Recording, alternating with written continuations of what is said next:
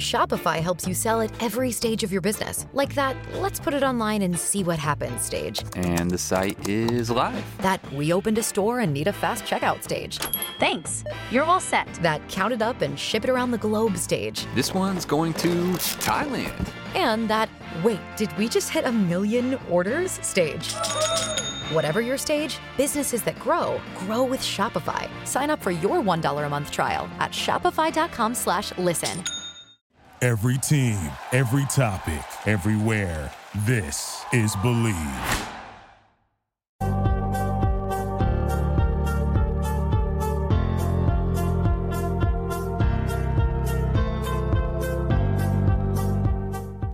Good evening, Razorback fans. Welcome to the one, the only Hog Talk podcast, live from the Sterling Soap and Roastery Studios, part of the Believe and Buzz Radio networks, where you can hear us on all podcast platforms, as well as Buzz to 106.7 in Central Arkansas. So please like, rate, and review our podcast. All live shows are presented to you by Arkansas Brewing Company in downtown Ozark. I am Porter Hayes. Alongside me is Adam Hall, and we're also brought to you by Bet Online. It's your number one source for all your betting needs. Get the latest odds, lines, and matchups reports for baseball, boxing, golf, and more. Bet Online continues to be the fastest and easiest way to place your wagers, including live betting and your favorite casino and card games available to play right from your phone. Head over to the website or use your mobile device to sign up today and get on the action. Remember to use the promo code BLEAV for your 50% welcome bonus on your first deposit. Bet Online, where the game starts. And Adam, I don't know what's more exciting, that it's game week or we actually were below 100 degrees today and it wasn't the Devil's front porch. Yeah, I'm at this moment in time, I'm going to take the cooler temperatures, but I know this weekend it's going to creep back up. So I don't know. It's game week, so that actually just overtakes everything. You kind of overlook how miserable it's been outside. Exactly. Had a full slate of Friday night football finally. I don't understand the whole week zero stuff, and they even do it in college football as well, week zero. But full Friday night slate this past weekend. I do want to ask you, getting into the high school right quick, what happened? Because I don't know the team, don't follow that much, but I was very, very surprised to see Southside get the win over Northside. Southside broke their 7-game losing streak to Northside. That game was Northside's got a young team. They got a sophomore, I believe, at quarterback, or no, mostly their secondary sophomores. But they let the game get away from them. It's just young talent that missed some spots. I know Southside's running back also rushed for like 221 yards on 18 carries. Ooh.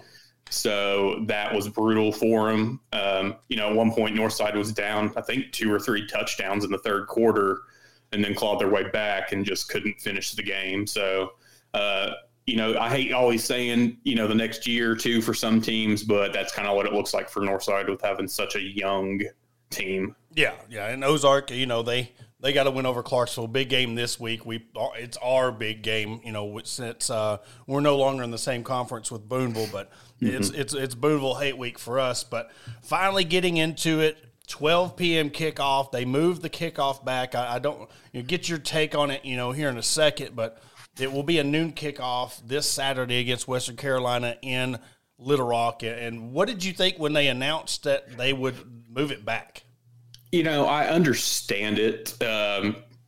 Noon, temperatures are starting to rise or have been starting to rise versus 3 o'clock when you're at close to the hottest point of the day.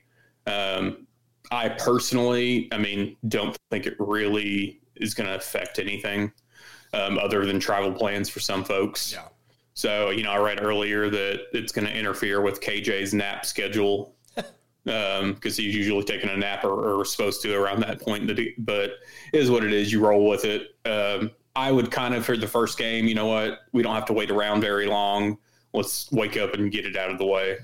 Well, I was thinking, too, it's an opponent against Western Carolina.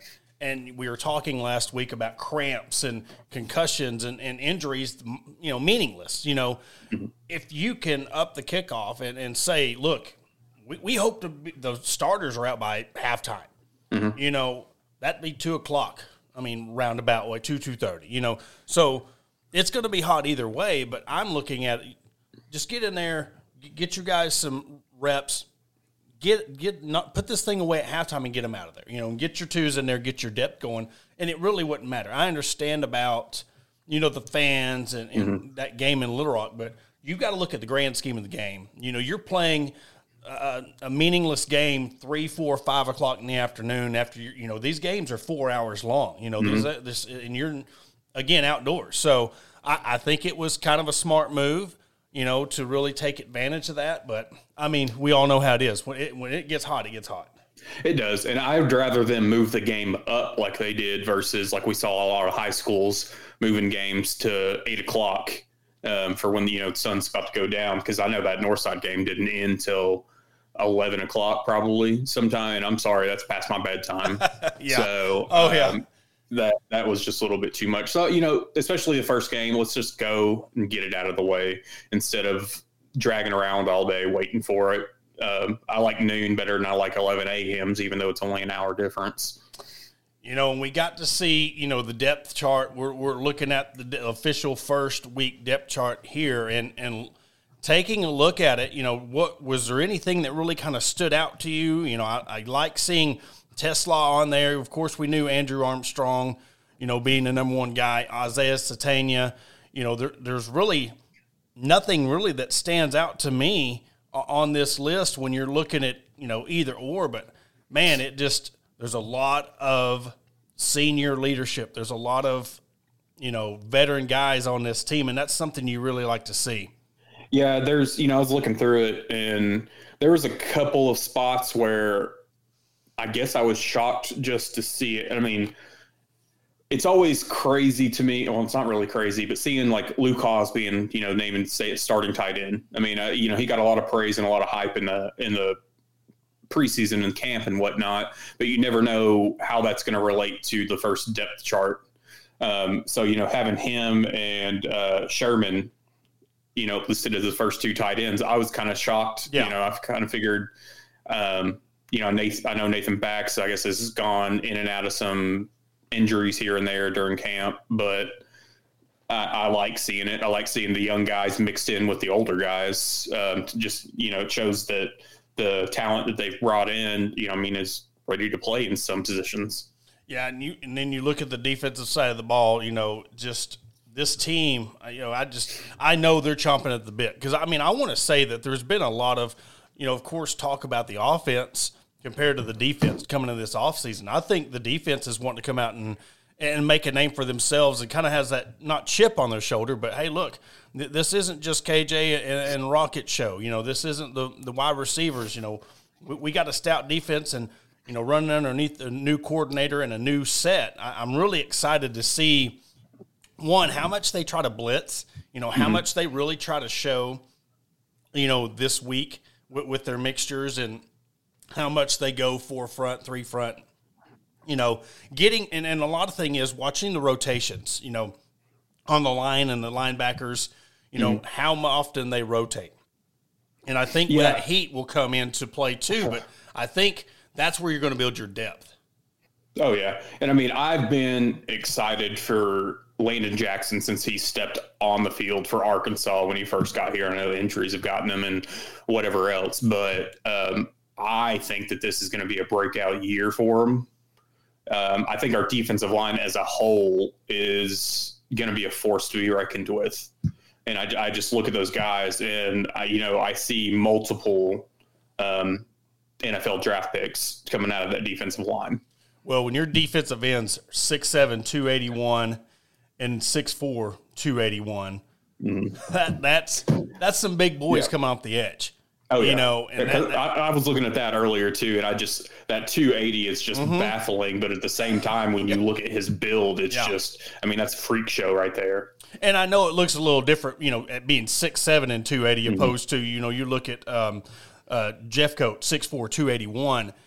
There's a bit of difference there, but man, it's just it's good to see size. It's good to see SEC size on this team, and at the 2 deep. You're seeing multiple guys that might be playing out of pocket or out of position, but it's going to take a lot of pressure off the first teams to feel like they have to do everything. It was almost like what we were talking about. We talked to Coach Neighbors about the women's basketball team and, people gambling and people trying to make a play because the guy behind them, they didn't think, could, had the talent to do it. And sometimes that could get you tripped up.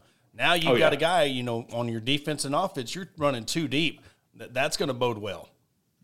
Yeah, and I mean, I'm looking at, and then back over to the secondary. I mean, I'm looking at Singletary coming in, redshirt freshman transfer from Georgia. I mean, I expect a lot out of him. I'm not trying to put too much into that, but I think he's got a lot of untapped talent that is going to benefit this secondary for a few years. I really like the fact that, Sam Pittman was talking about the ors or theys. He was talking about they could both be ones. He has faith and he trusts these guys. And I think that's going to be good, especially with, Chris Paul. He's coming into this, season hobbling a little bit, getting over the injury. So having a guy, Jaheim Thomas, come in behind him that he trusts to come in and back Paul up, that's going to be huge too. You're talking, I was talking about just a second ago. You've got a guy that's, not 100% coming in this game. He knows he's got somebody behind him that can take his spot. That's going to be huge. Oh, yeah. And I mean, one thing that I think is good for, and I think we're going to see this out of Pooh, is, who he's learned from the last few years. So I think he can be that vocal leader on the defensive side.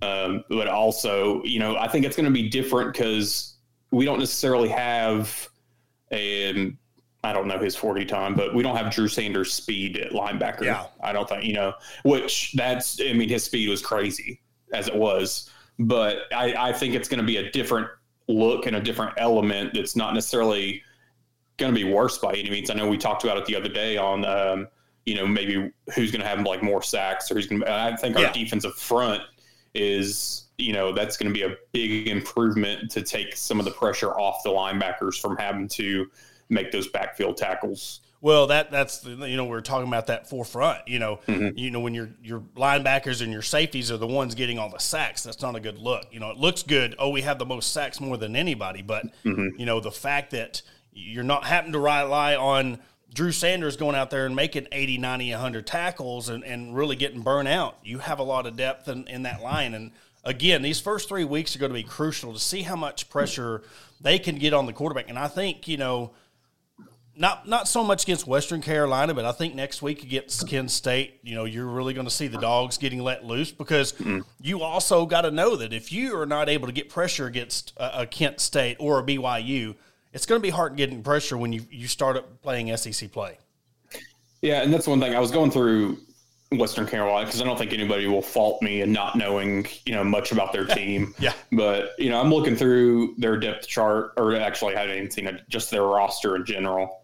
And, I mean, they've got some size on their offensive line, but, there's just not a lot, I guess, that stands out on paper. Yeah. Which is no knock against those players. It's just, one thing I was looking at too was the heights of their secondary when I was going through their depth chart or their roster. And I think they have two safeties that are 6'2", and everybody else on the secondary is 5'11" and under. Ooh.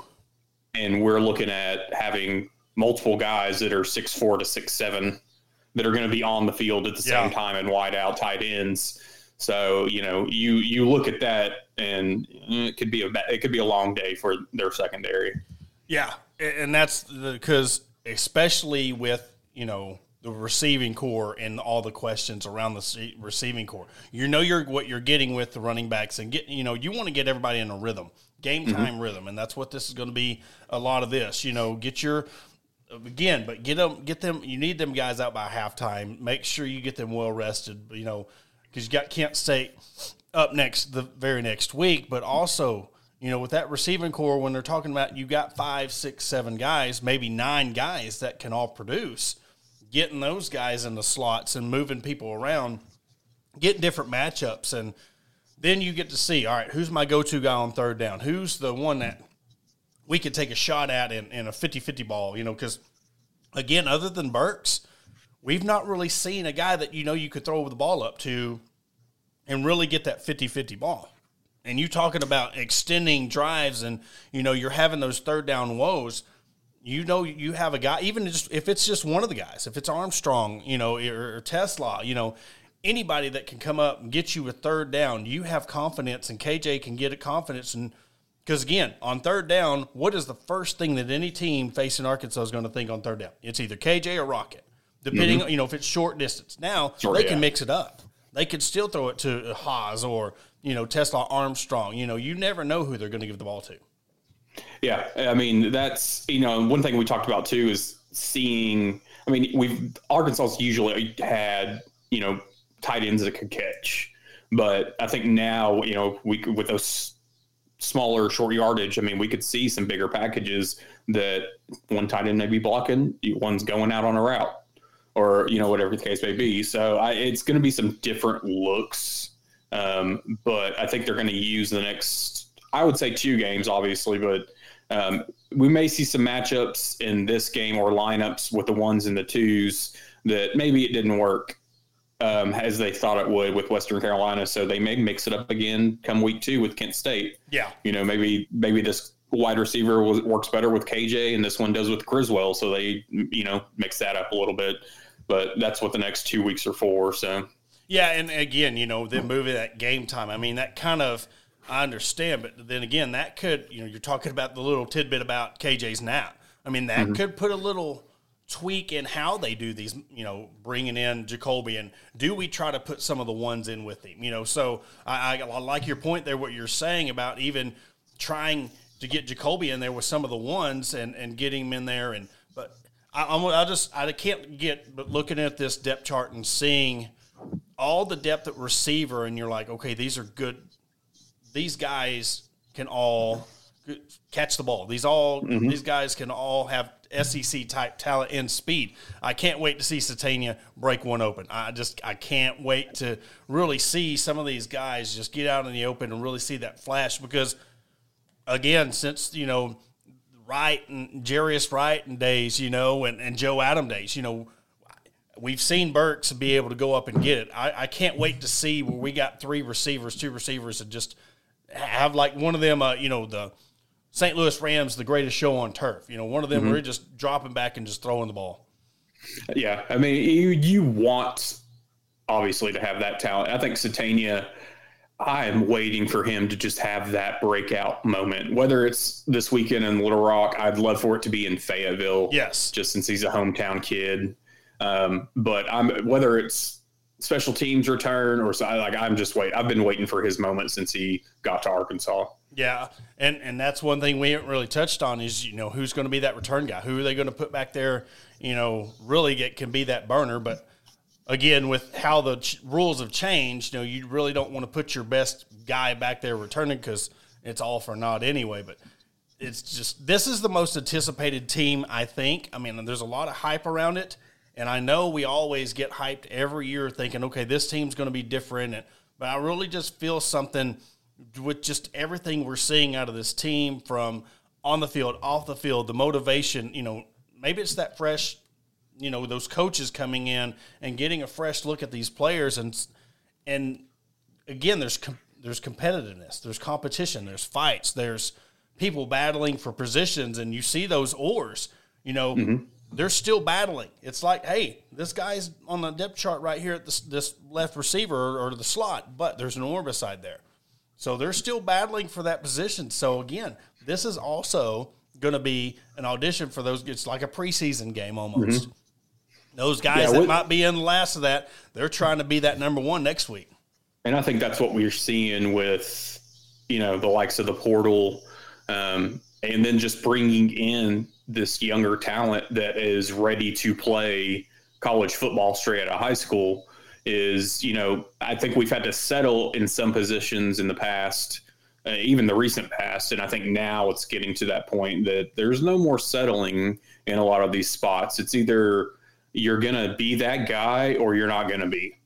Well, and you got 2 guys, Andrew Armstrong and Isaac Tesla. You talking about chips. You look where they come from, Texas A&M Commerce, and then Hillsdale College. So now they are in if you're looking from the outside in, if you're not an Arkansas guy and you're looking at this depth chart, which tomorrow we'll have on Brandon Marcello of 247 Sports at 7 o'clock tomorrow, he broke out his top 30 teams, and Arkansas didn't make the cut. So it leads into this topic.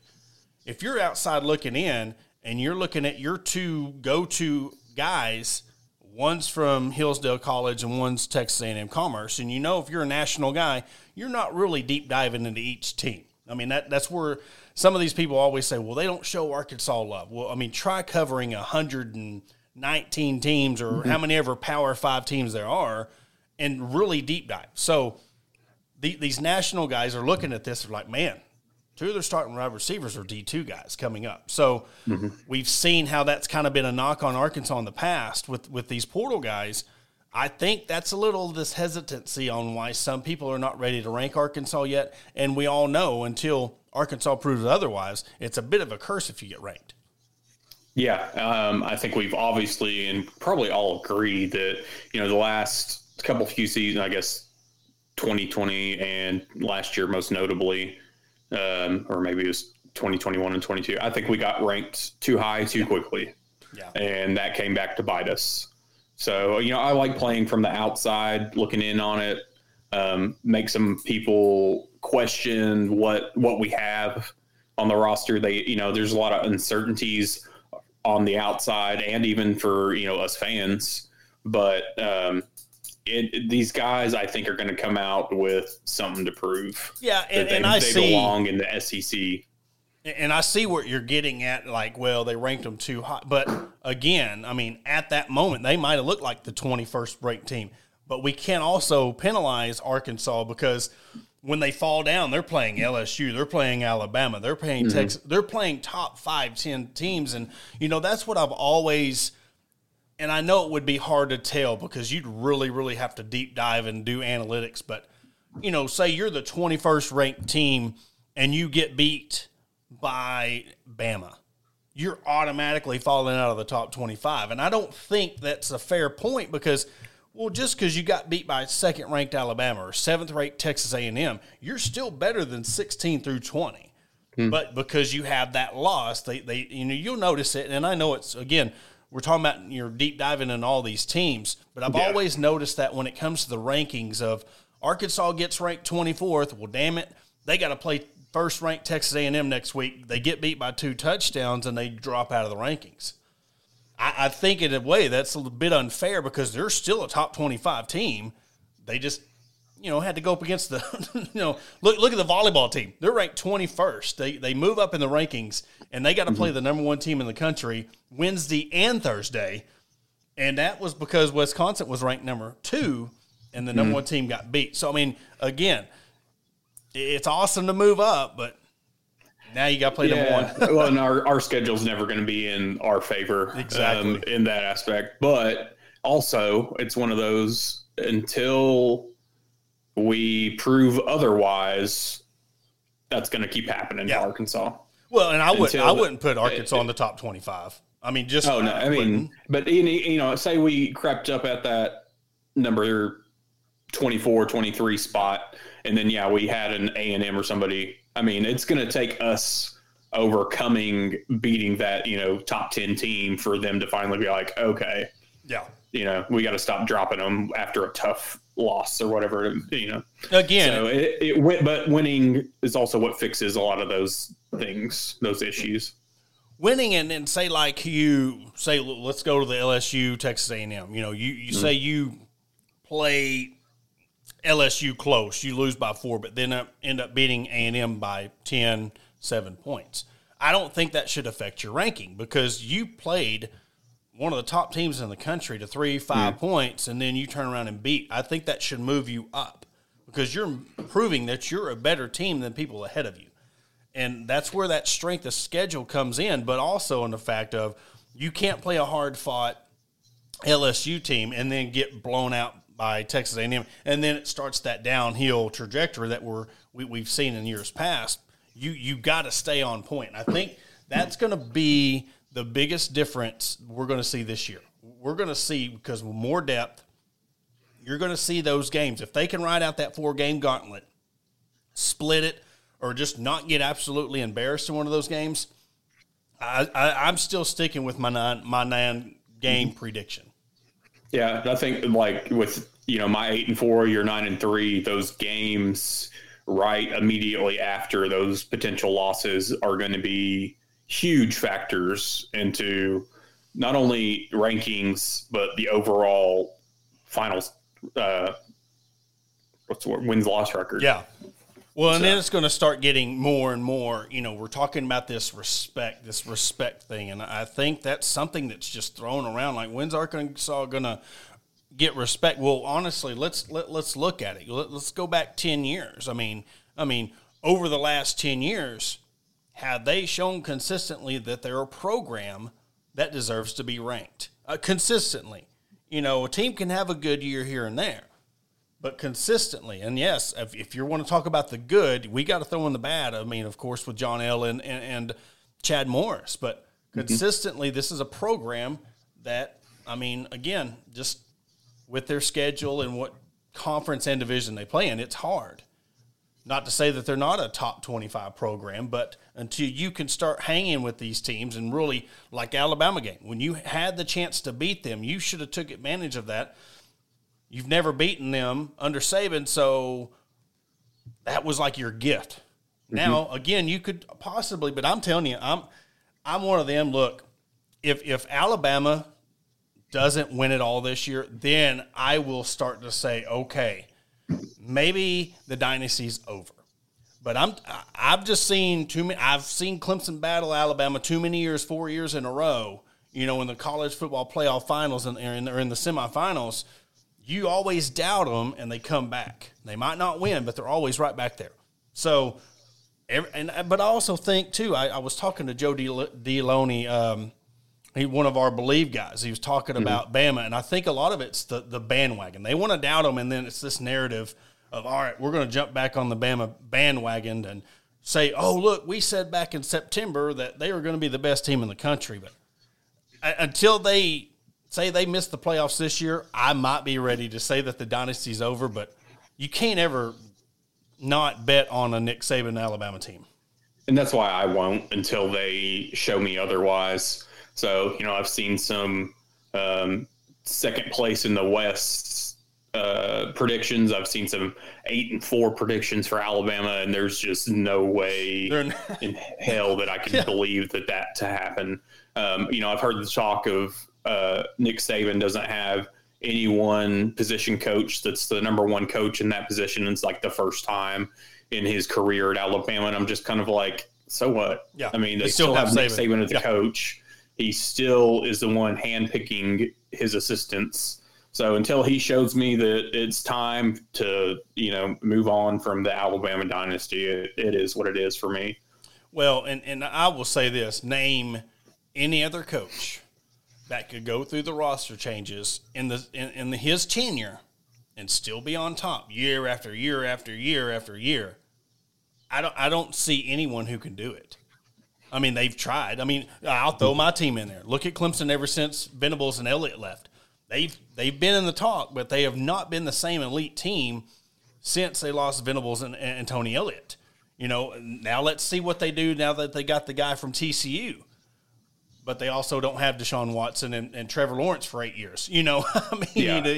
So, that helps too. But when you look at your coordinators and stuff, Saban's had guys come and go, and they've stayed at the top. I want to see what Georgia does. Georgia does not have a quarterback. Are they going to be the new kind of old school Bama, not really have an elite quarterback, but they have such good defense and skill players, they make them look better?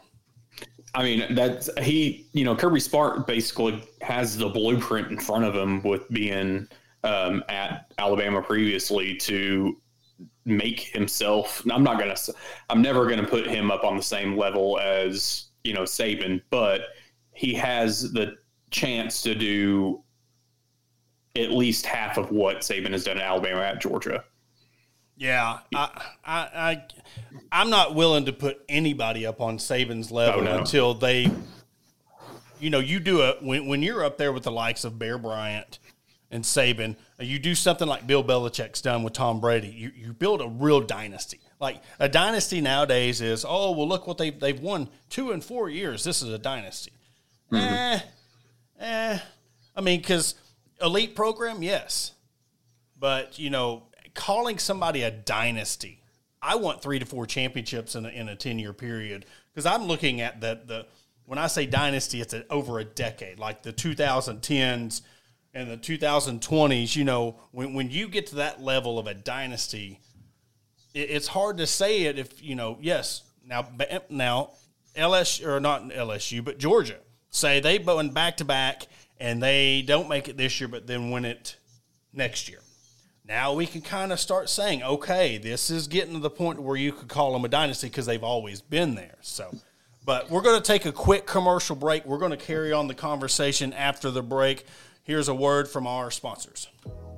Attention DIYers and home improvement enthusiasts. Are you searching for the right tools and the supplies to tackle your next project? Look no further than Mentor's Hardware Store. With locations in Ozark, Alma, and Clarksville, our vast selection of hardware and building materials is sure to have everything you need, whether you're fixing a leaky faucet or building a new deck.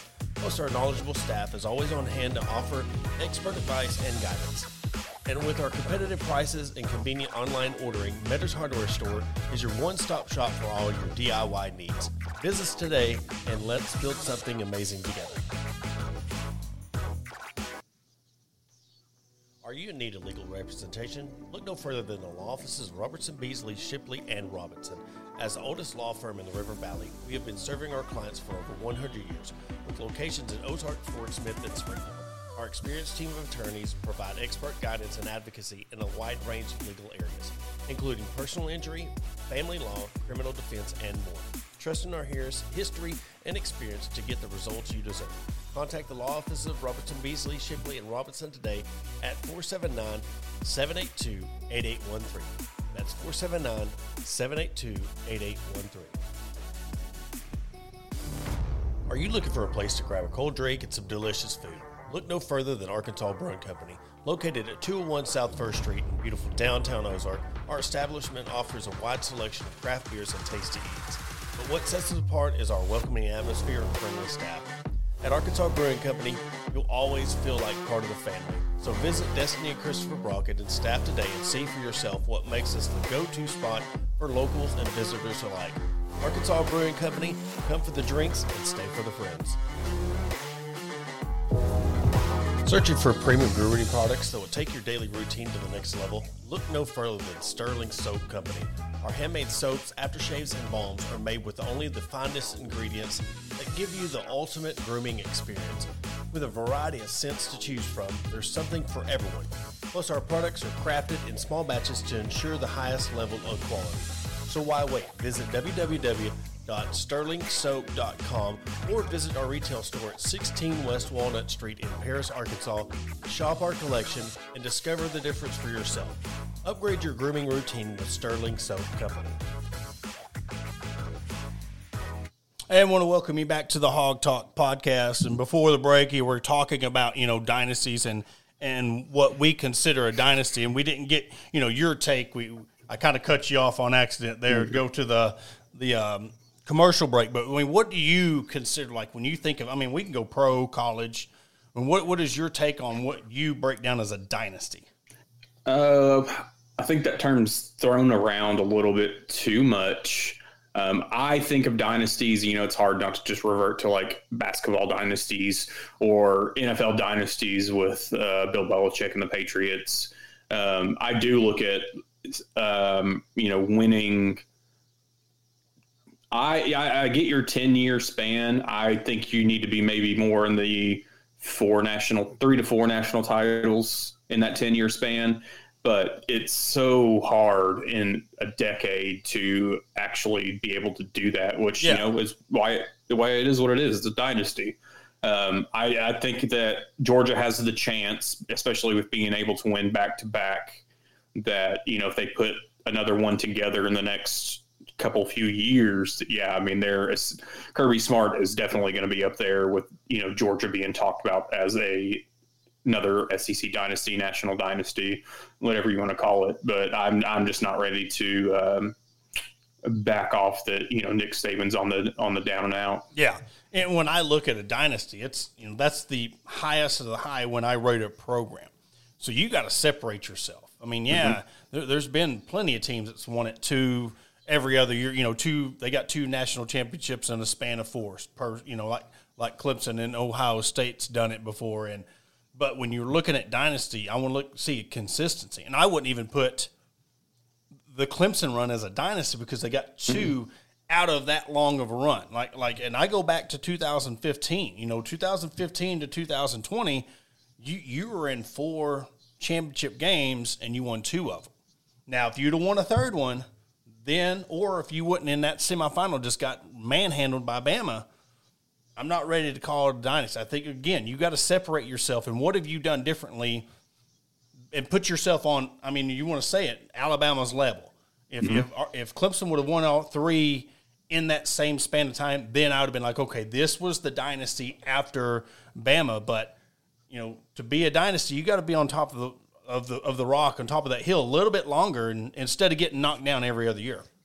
Yeah, I was on the not ACC fan, not Clemson fan, but I was on that verge of, is Clemson the next? And then they just faltered and fell, and they didn't even fall that far necessarily. It's just they weren't at that same level, but they were right there on the cusp.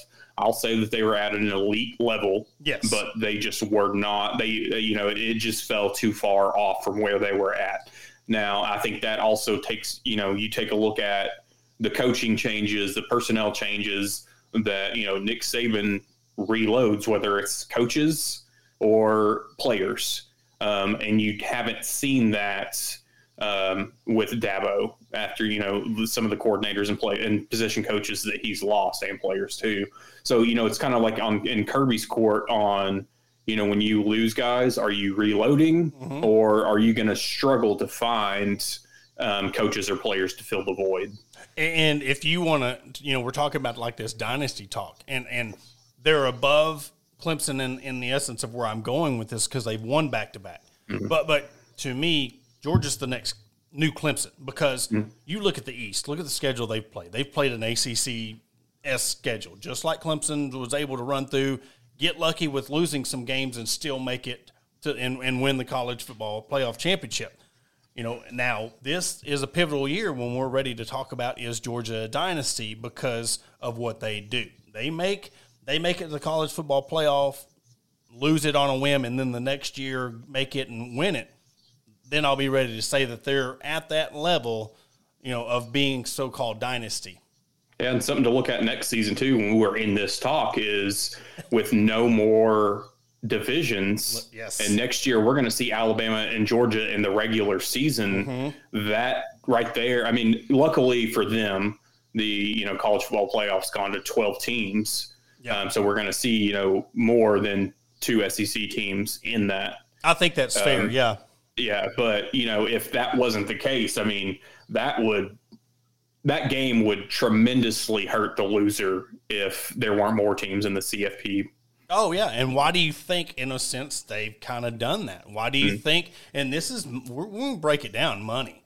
Because, Alabama is in the West, so they've had to play a lot of, when Ole Miss was at their peak, Mississippi State when they were at their peak. You look at the East, not too many teams were pumping up. Now we're starting to see a surge. When Kentucky had their run with Benny Snell, Florida was starting to bounce back. Now they're kind of back down again. But you look at Tennessee and the resurgence of Tennessee. South Carolina is a salty program. We're going to start seeing more balance to where you're going to see a lot more better matchups because, one, they're going to the 12-team playoff. And I'm telling you, we could see minimum 4 teams from the SEC when they go to this new format. Yeah, it's going to be one of, before it was fighting for or arguing for the reason to have 2 SEC teams in the Final Four. Now I think it's going to be, okay, how can we not have potentially 5 of the 12 teams in this playoff? And that's just, when you come down to the strength of schedule and the quality of teams, that's just how it is. But kind of like we've touched on too, an 8-4 season, like say for Arkansas, or 9-3, that could still put them, in 4th or 5th in this division. So it's going to be, I guess I'm waiting for whenever it finally rolls out the college football rankings and whatnot to start seeing where everything fell like it used to at the BCS days. Yeah. With all the movement and whatnot. Well, and with the, the new conference structures, and that's ever changing. I mean, we could see, this might end up being a thing where there's 3 super conferences and the top 4 from each conference battle it out because if you think about the Pac-12's gone. Mm-hmm. It's Big Ten. It's pretty much going to be. We'll see what the Big 12 does, but it's pretty much going to be Big Ten, ACC, and the SEC. So the Big 12 better start stacking their teams up, or they're going to be like the Power 5 that might get in one of their teams, because it could be 3 or 4 teams from Pac-12 or ACC and Big Ten, and then we're going to let the Big 12 team trickle in. Yeah, the Pac-12. Who knows what's going to happen with them? I kind of thought when everything shifted that there was only 4 teams left, that they would more or less absorb the Mountain West just to keep the Pac-12 namesake. Yeah. Or the Pac namesake and whatever number they want to throw behind it. Because, you're going to keep that name versus Mountain West. But, I find it funny, these schools that were wanting these new media deals when all that talk was going up, and they didn't want to accept their first initial offers, and then ESPN was like, all right, we're out. And now look at it, it's, you've now almost dissolved your entire conference. I had to laugh when they announced the ACC was going to be on, I think, the CW channel or something like that. And I joked about that too, and somebody kind of took a shot at me for it. I think of the CW and I think of teenage dramas. I think of Wayne's Brothers, Steve Harvey's show, Dawson's Creek, I was like, I said something like, Clemson Duke's going to be on after Dawson's Creek. It's just, that's what you think. And I see where they're going, trying to, but, again, what is it? The Big Ten's going to Peacock, and you have to get that streaming service. I think they're going to start going to Peacock on just streaming only. So, I'm waiting to see how some of that affects, because I'm telling you, they start screwing around with that stuff and not having a solidified, you're not like ESPN where you can stream and watch on a TV. Big Ten needs to be careful when they go down this just streaming option, because that could hurt you in the grand scheme of, look at the Pac-12, and you can't say that the time frame and Pac-12 after dark and some of these games going on at 11 o'clock at night didn't have an effect on just the popularity, other than like USC, and when Stanford had luck, there was some teams, Oregon, they had their days, but you didn't have hey, I want to stay up and watch the Stanford-Washington game at 11 o'clock at night. You didn't want to do that because but they tried going to, I remember, what was a couple years ago, they tried to do like a 9 a.m., 10 a.m. kickoff or something, because they were just trying, and you've seen the when your tire blows out, just the shreds starting to come off. And I think when they started getting away from their MO, you've seen that they were trying to grab at straws to try to do something different to get more viewers, but it was just, you can't ask these kids to get up at 6 o'clock in the morning and play at 8 o'clock, 9 o'clock game just to be on TV. It's just, to me, it's not safe enough, because these guys, hey, let's get up 6 o'clock in the morning and let's go jump on this field at 8 and knock heads around. Yeah, with the streaming services, I think it's a slippery slope, for games to go only that route. I've read some of the reports with the Pac-12 that they were also propositioned by Apple TV to show their games, Apple TV being a streaming only service, and they turned it down. But like with the Peacock, I think that the Notre Dame game this weekend, it was on Peacock at game time, but I have some buddies that have YouTube TV, and it wasn't showing that Notre Dame game till a few hours later. Oh, wow. So you're looking at, you're now getting Peacock that held the rights because of NBC to have that game on live, and then everybody else could watch it later. See, stuff like that would bug me if I had YouTube TV, or if I was a fan of Notre Dame and didn't have Peacock. you're looking at, okay, well, then now I've got to figure out another way to watch it. And the number of streaming services subscriptions that most people have is just becoming ridiculous. But if my father-in-law is watching, I apologize because I'm about to razz him for a second. It was like watching football with him. First time we ever watched a football game together. He's a big Michigan State fan, and I went over there and watched the game. Well, he would pause it, go outside, have a drink, and have a smoke, and 10, 15 minutes later, come back in and watch the game. No problem. I was like, okay.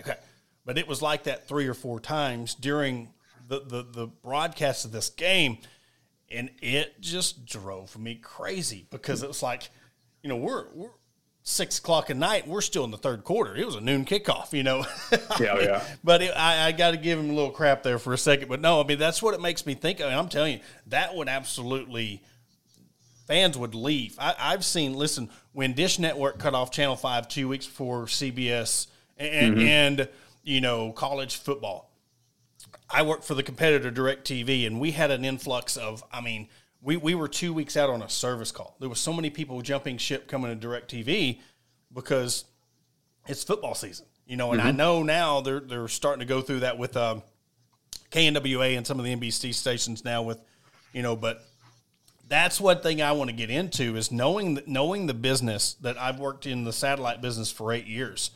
That's the thing that with the streaming stuff, it's going to be interesting. We've already seen it with YouTube TV. They already upped their price $30 when they acquired the NFL Sunday Ticket. They were at $39, $40. Now they're like $79, and you still have to pay extra for the NFL Sunday Ticket. What's Peacock going to be? I mean, what's going to happen when all these channels are $20, $25 a piece? Plus, if you have Hulu or YouTube TV, now you're pushing $150, $160 just to watch your teams for a season. I mean, I think we're starting to see a little bit of it. It's not now, and I don't know if it ever will because streaming is just taking over. But I think that's what's going to be the thing that keeps the satellite business afloat because not everybody's going to want to buy 6, 7 different things just to watch TV. The whole thought or idea of cutting the cord is no longer a thing in my eyes. Just because you have now so many different streaming services. Mm-hmm. And I'm guilty of it. I've got Hulu, Peacock, Disney Plus, ESPN Plus, which granted I get that in a package. I have DirecTV, Netflix, et cetera, et cetera, et cetera. But it's just kind of like, I find reasons to keep them. I look at it like, okay, I watch this on this. I watch this on this. I still watch wrestling, so I get all my WWE pay-per-views on Peacock. Yeah.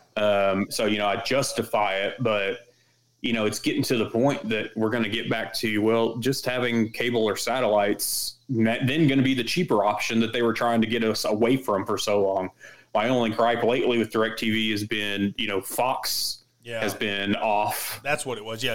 Yeah, for a little while now, but I just figure, right before NFL kicks off, officially out of preseason, that flip will be switched and that'll be solidified. And that's a lot of it is greed because, and I know, and this has nothing to do with YouTube or DirecTV or Dish. It's the people above them that hold these channels hostage and they know, all right, let's cut them off a month before football season. We know they're going to pay us.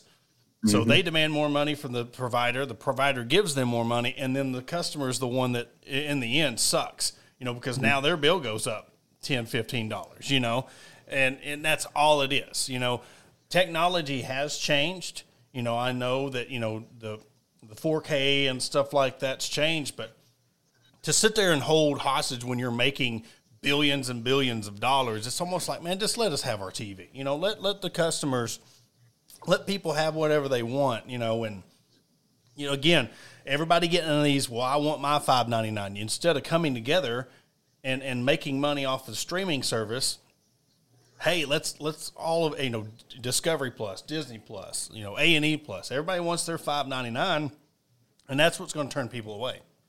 Yeah, and you'll start seeing. We already saw it with like HBO and Cinemax and Max, all of them joining forces, and now you've got Max that's got the Discovery Plus, that's got Warner Brothers, that's got all of that. So and now Paramount's done it too, because Paramount has MTV and Is it Paramount? Yeah, Paramount's owned by owns MTV and VH1, and I think then CBS has all their is in shows it too. that they own with the Paramount Network, and so it's a weird time for all of this. My biggest thing is when I've changed the password to one of them and I don't remember it or forgot that I did, and I have to do a forgot password and get a new link. It's just ongoing and gets annoying. But kind of going back to like you were talking about when you're having to stop games, pause games, so your father-in-law could go out and smoke, drink, whatever.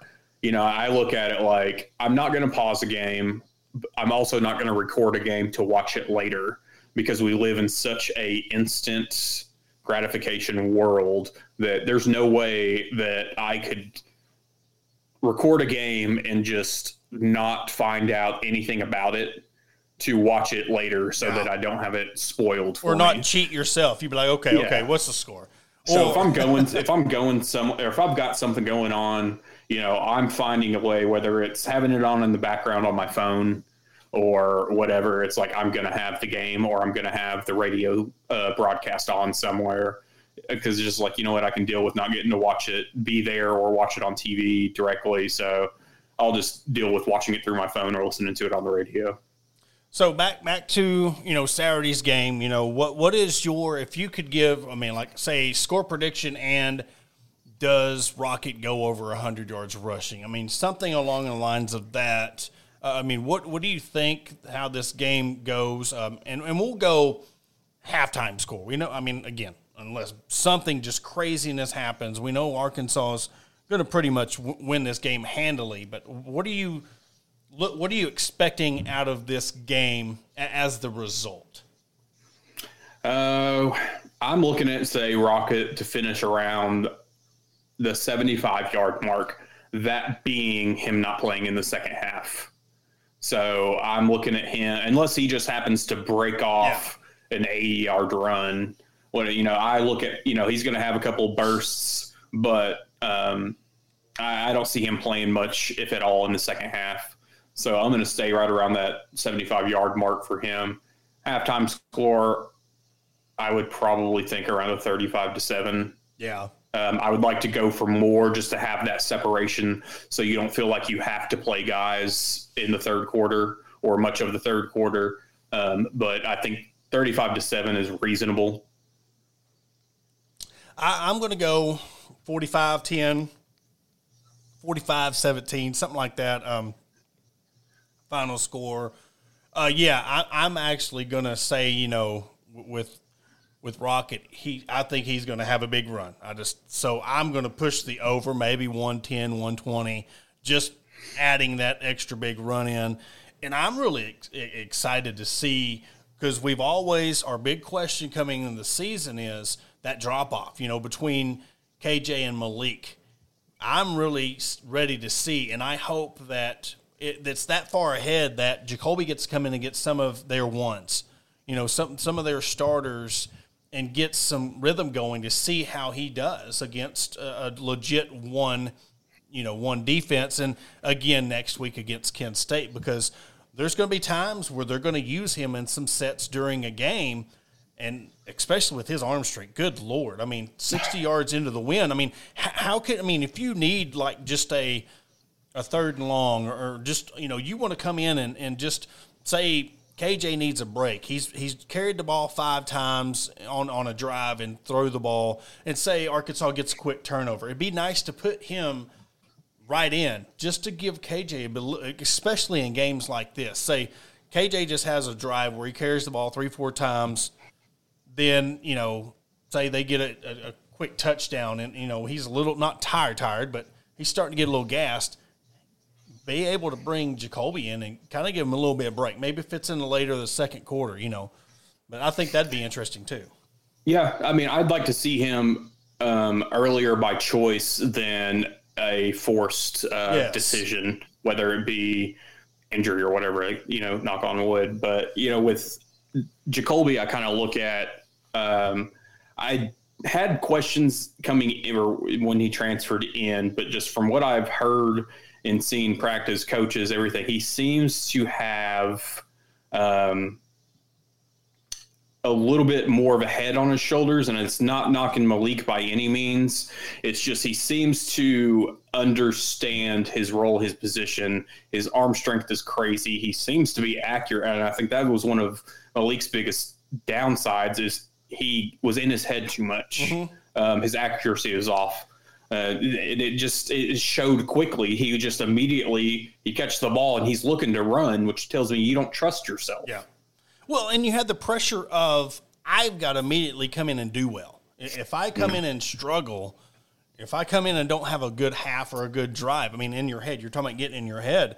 You know, you got Jacoby. I mean, he got to sit behind one of the best quarterbacks in the country and really learn. And of course, having Mac Brown there, you know, having a coach to sit there and help you out. And you could see the difference. And this is, you know, I'm not talking anything bad about, you know, the coaching staff or, you know, Malik himself, but you could tell the difference between what he had out there at North Carolina, even if he didn't get to play much, just his composure. And plus he's coming back to his home state. You know, he wants to ball out in front of his home fans and really get a chance. And that, I mean, Morrilton's not too far away from Little Rock. I mean, that's going to be really cool for him to come in, be able to come in Saturday and play in front of his home crowd, because it's easier to get to Little Rock from Morrilton than it is Fayetteville. So, I mean, just those little intangibles, and I love an underdog story, and I really want Armstrong and Tesla to break out this year, because I love the fact that when people doubt you because you come from a smaller school and then you blow up. I mean, that's what I love about college sports. That's what I love about people who have that dog in them. They want to prove people wrong. Oh yeah, I'm ready for it. You know, it's one of those things that it's time for the guys to just put everything that they've been working on, that we've been talking about, out there for us to see. So it's like, you know what, there's no more questions. There's no more whatever. It's here we are. This is what we're going to do. That's right. Well, unless you got anything else, we'll wrap it up for tonight's show. We do have a big show tomorrow night. We're going to have Brandon Marcello of 247 Sports come on and talk about the Razorbacks offseason and break down, you know, his reasonings why, you know, I think we might have touched on a little bit about, you know, them not breaking in his top 30. But tomorrow night at 7, we'll be live with that. Again, we're brought to you by Bet Online, part of the Believe Podcast Network, and we will catch you tomorrow night. Have a good night. Thank you for listening to Believe. You can show support to your host by subscribing to the show and giving us a 5-star rating on your preferred platform. Check us out at Believe.com and search for BLEAV on YouTube.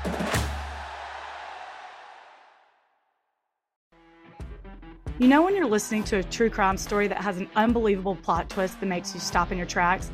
That's what our podcast, People Are the Worst, brings you with each episode. I'm Rachel. And I'm Rebecca. We're identical twins who love true crime cases that make you say, didn't see that coming, and we hate the people responsible for them. Listen to People Are the Worst now on Apple, Spotify, or wherever you get your podcasts.